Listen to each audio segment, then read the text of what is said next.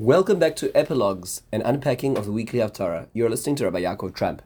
This week we're going to be looking at the Haftorah of Parshas Mattos, but actually it serves as the Haftorah of the first of the 3 weeks, and therefore sometimes will be applicable to Parshas Pinchas depending on how the 3 weeks fall out.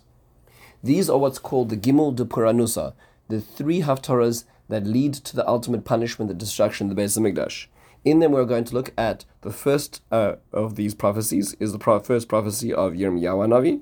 The second of the weeks is the second prophecy of Yirmiyahu Hanavi, and the third week is the first prophecy of Yeshayahu Hanavi. So we'll take a look at each of these in sequence. For this week, the Haftorah of Mattos, we are going to take a look at the introduction to Yirmiyahu. This takes us through Perek Aleph, the entire Perek to the second Perek, 3 Psukim in. Let's unpack it slowly, piece by piece. We're going to be introduced to Yirmiyahu, hear about his rejection of his role, hear about his 2 prophecies, his first 2 images, and then finally come full circle with the last message to the nation of Israel. Let's start at the very beginning. We're told that Yirmiyahu was the son of Chilkiyahu, and he was from the Kohanim Asher Ba'anasais. He was from the priests who lived in the area of Anasais in the land of Binyamin. We're told that Yirmiyahu is a prophet during the times of Yoshiyahu, the king, and also during the years all the way till Yoyakim, the son of Yoshiyahu, till the time of Tzidkiyahu, the brother of Yoyakim, the other son of Tzidkiyahu, until the Galois Yerushalayim, the exile of Jerusalem, in the 5th month, the month of Av. That means to say that Yirmiyahu essentially witnesses the prosperous times, the successful spiritual times under Yoshiyahu, and witnesses the demise under Yoyakim and Tzidkiyahu until ultimate destruction. There are another 2 or 3 short-lived kings in between. There's Eliakim, who is another one of the brothers, and there is Yechoniah, the son of Yoyakim, who also serve, but they serve for very short periods of 3 months each, and therefore they are not included in this description. Before going further, just a quick question is, where is Anasais today? So if you go down south, it is towards the area of Be'er Sheva, which is where Anatot is. Why are we being told about his lineage and where he comes from? So the first is that the Malbim explains that his father was the Kohen Gadol. Chilkiyahu was one of the Kohanim in the Kohen Gadol, and he comes from this provincial town, Anasais, which means to say, if you remember, that the Kohanim and the Leviim did not have their own territory. They lived in and amongst the nation of Israel, and so he was not beholden to people. He didn't live in the metropolis where he knew the politics of the times and who to please and who not to please. He lived in a small little village of Kohanim down south, and therefore he spoke the truth. He was not swayed by the exigencies of the time.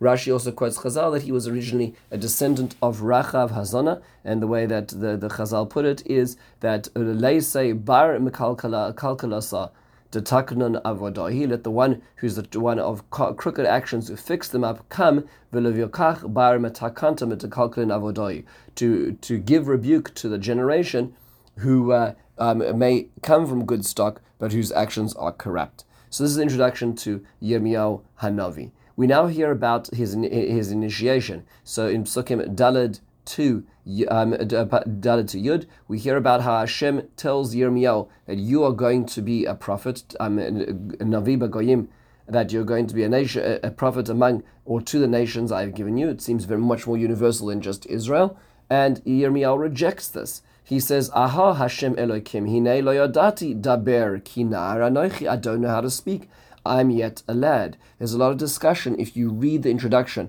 of the Malbim and the Radak to Sefer Yirmiyahu. There's a discussion about how old he was and how that affected his language. In fact, the language of Yirmiyahu is much more simple, and there are many linguistic errors, in fact, in the way that he speaks.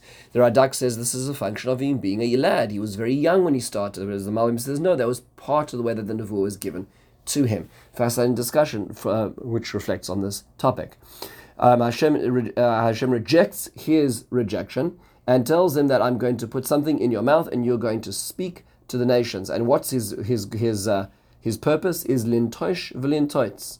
la'avid v'la'aros livnois v'lintoya. A lot of it's to destroy it, to uproot, but part of that uprooting is livnois v'lintoya, to build and to grow. In other words, there needs to be not a fixing, a patching over of some issues in Israel, but actually an uprooting of what's going on in order to fix it up, and that's what his job is going to be. Notice, by the way, that HaKadosh Baruch Hu says that I have made you a special person from when? Beterem etzorcho babeten yedaticha. I've known you, I've chosen you from in the womb. That's how far back it goes. It sounds like his kahuna, like his priesthood, which is something he's born into. His prophecy is also something like that. That's not always the way it usually works. The way it regularly works is that a prophet is somebody who merits that, who works to become a prophet, and then ultimately gets prophecy. When it comes to Yirmiyahu, it's almost like his predetermined mission, because he is supposed to be this Navi Lagoyim, this prophet to the nations, including Israel as well. And so this is what the Radak and the Rambam struggle with is in this case, is that there seems to be a lack of preparation. So instead of that, we hear about how Hashem puts something in his mouth, gives him the words to say. It sounds very similar to Yeshayahu Novim Perek Vav, where Yeshayahu also is given a divine speech over here. Yirmiyahu is a man of a mission. He's born into his job. So let's jump straight into the Nevuah. So we hear about two prophecies that he hears about. He sees a vision, he doesn't understand it, and HaKadosh Baruch Hu explains what he is seeing.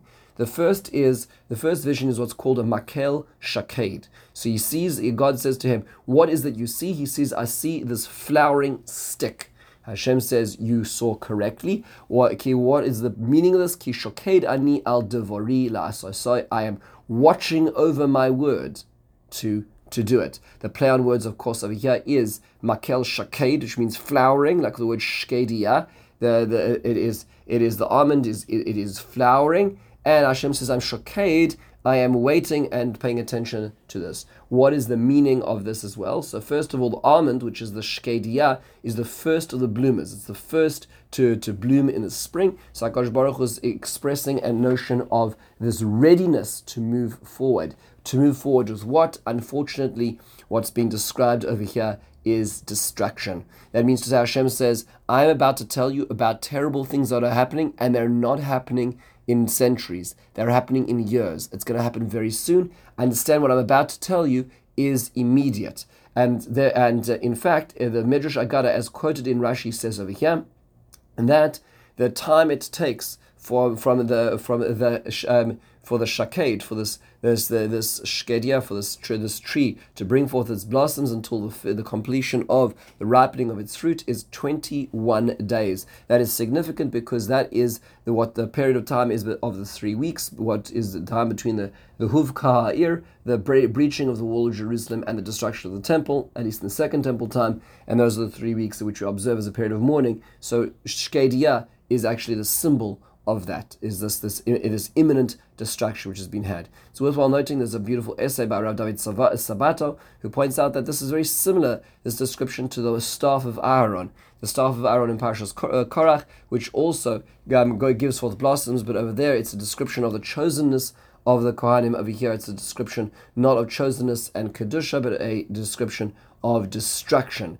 An imminent destruction, which is about to ensue. We now hear about the next of these of the visions, the second vision which he hears, which he asks Yirmiyahu to describe what he sees, and he says, "Sir nafuach ani ro'eh, upanav mipnei tzafona." So he sees a pot which is boiling, and the opened area, the lip of the pot, is pointing northwards. So Hashem says that is correct. What you are seeing is mitzafon tipotach hara'ah. From the north, the evil will open. That's where it's going to come from, because I'm going to call all of the nations against you and bring them to Jerusalem, and I'm going to tell you what you're supposed to be doing, but you don't listen to me, and therefore your siege will not be successful. You will not be able to withstand the outside forces unless you are with me. If you listen to me, then I will protect your city. What does this mean exactly? What is happening over here? So Malbim explains that the vision of the pot over here, this boiling pot, is meant to be a expression of protection. The pot protects that which is within it from the outside elements. And this pot over here is only going to be successful if it has its lid on top of it.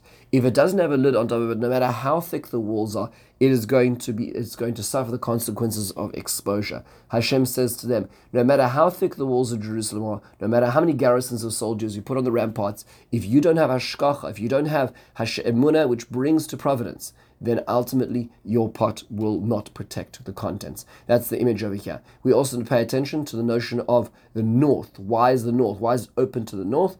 So it seems that this is where, of course, Babylon is going to come. Bavel is in the northeast, but it's worthwhile also knowing that just as a basic point is that Israel is part of the Fertile Crescent, which means to say this is where travel, this is where the trade routes, this is where the war routes went through. Nobody could really attack from the sea at this point, although that did happen later on.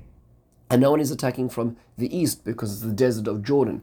The attacks always came from the north, and Assyria came from the north, Babylon's going to come from the north, Persia is going to come from the north, Greek is going to come from the north, because that's always the way in through the Fertile Crescent, which is being described over here. That's academically speaking. There is also Kabbalistically the notion that the north is a place where there are dark forces afoot, as the Gemara in Bava Basra on Daf Chof Hei tells us. The Malbim also points out over here that right now we hear about three ways in which Hashem speaks to him. First is his appointment as a Navi to build and to destroy. We next hear about the idea of Shaked al Devarai, that Hashem is saying he's going to be doing his prophecies very fast. And the next one is where it's coming from. So we hear in our Perek who he is. We hear about what is about to happen imminently and where it is going to come from. That is the contents of the first parak. We then hear the first three psukim of the next parak as we close the Haftorah, and we hear how HaKadosh Baruch Hu tells the Yirmiyahu now to go and speak to the people of Yerushalayim and say, to tell them, Zacharti la chesed nu'rayich avas klolosayich lechtech acharaba mebar be'eretz lo zerua. I remember the days of your youth. I remember the days of our early marriage, when you walked after me in the desert in a time when it was very, very difficult. Hashem tells them, and he explains, Kadosh Yisrael Hashem. Israel is holy, sanctified to Hashem, gracious to V'asa, the first of his fruit. This is sort of this nostalgic prophecy. What is the meaning of this? So the Malbim, the Mitzudas points out that in any relationship, when it's in a rocky time, if we can go back to its initial, we can go back to where it started, the dedication, the vulnerability, the subtlety of that relationship at the beginning, then there is hope for that relationship. And HaKadosh Baruch Hu is saying, although right now you're not acting in a way which resembles the type of relationship that I want, HaKadosh Baruch Hu says, I remember the times that you did. I remember that the sacrifices you made when we walked out of Egypt and you went through the uninhabitable desert for the sake of this relationship. And there's a certain sense of tenderness that HaKadosh Baruch Hu brings up because of our sacrifices of old. The sacrifices our matriarchs made for this relationship as well. Finally, we conclude the words, Mereshis Tvuasa, that Israel is the first of the fruit of Hashem. What does that mean? So Rashi in the Torah says, why is it called Bereshis? Because it should have said Bareshis in the beginning. It says Bereshis in a beginning. Why does it say it that way? So Rashi says it's a contraction of the words Bishvil Rashis, because of Rashis. What is Rashis? Rashi quotes the first thing is Bishvil Yisrael Shenikru Rashis. Because of Israel called Rashis, quoting our pasuk in Yirmiyahu, that I've chosen you, which is why I created the world. So understand that although we're in a difficult place, and although that you're not acting and living up to the responsibilities of your side of the relationship, at the end of the day, Rashis Tevuasa, you are the first of our fruit. This is the reason why I chose you and set you upon this mission. With this, we conclude the first of the nevuos of Puranusa, of the punishment leading to the destruction of the Beis Hamikdash. We need to put ourselves into the audience's perspective of those listening to Yirmiyahu. Would we have listened to this message? Would we have been willing to change? And that's the question this Haftarah leaves us with. With this, we conclude. In the meantime, have a wonderful and meaningful day and a beautiful Shabbat.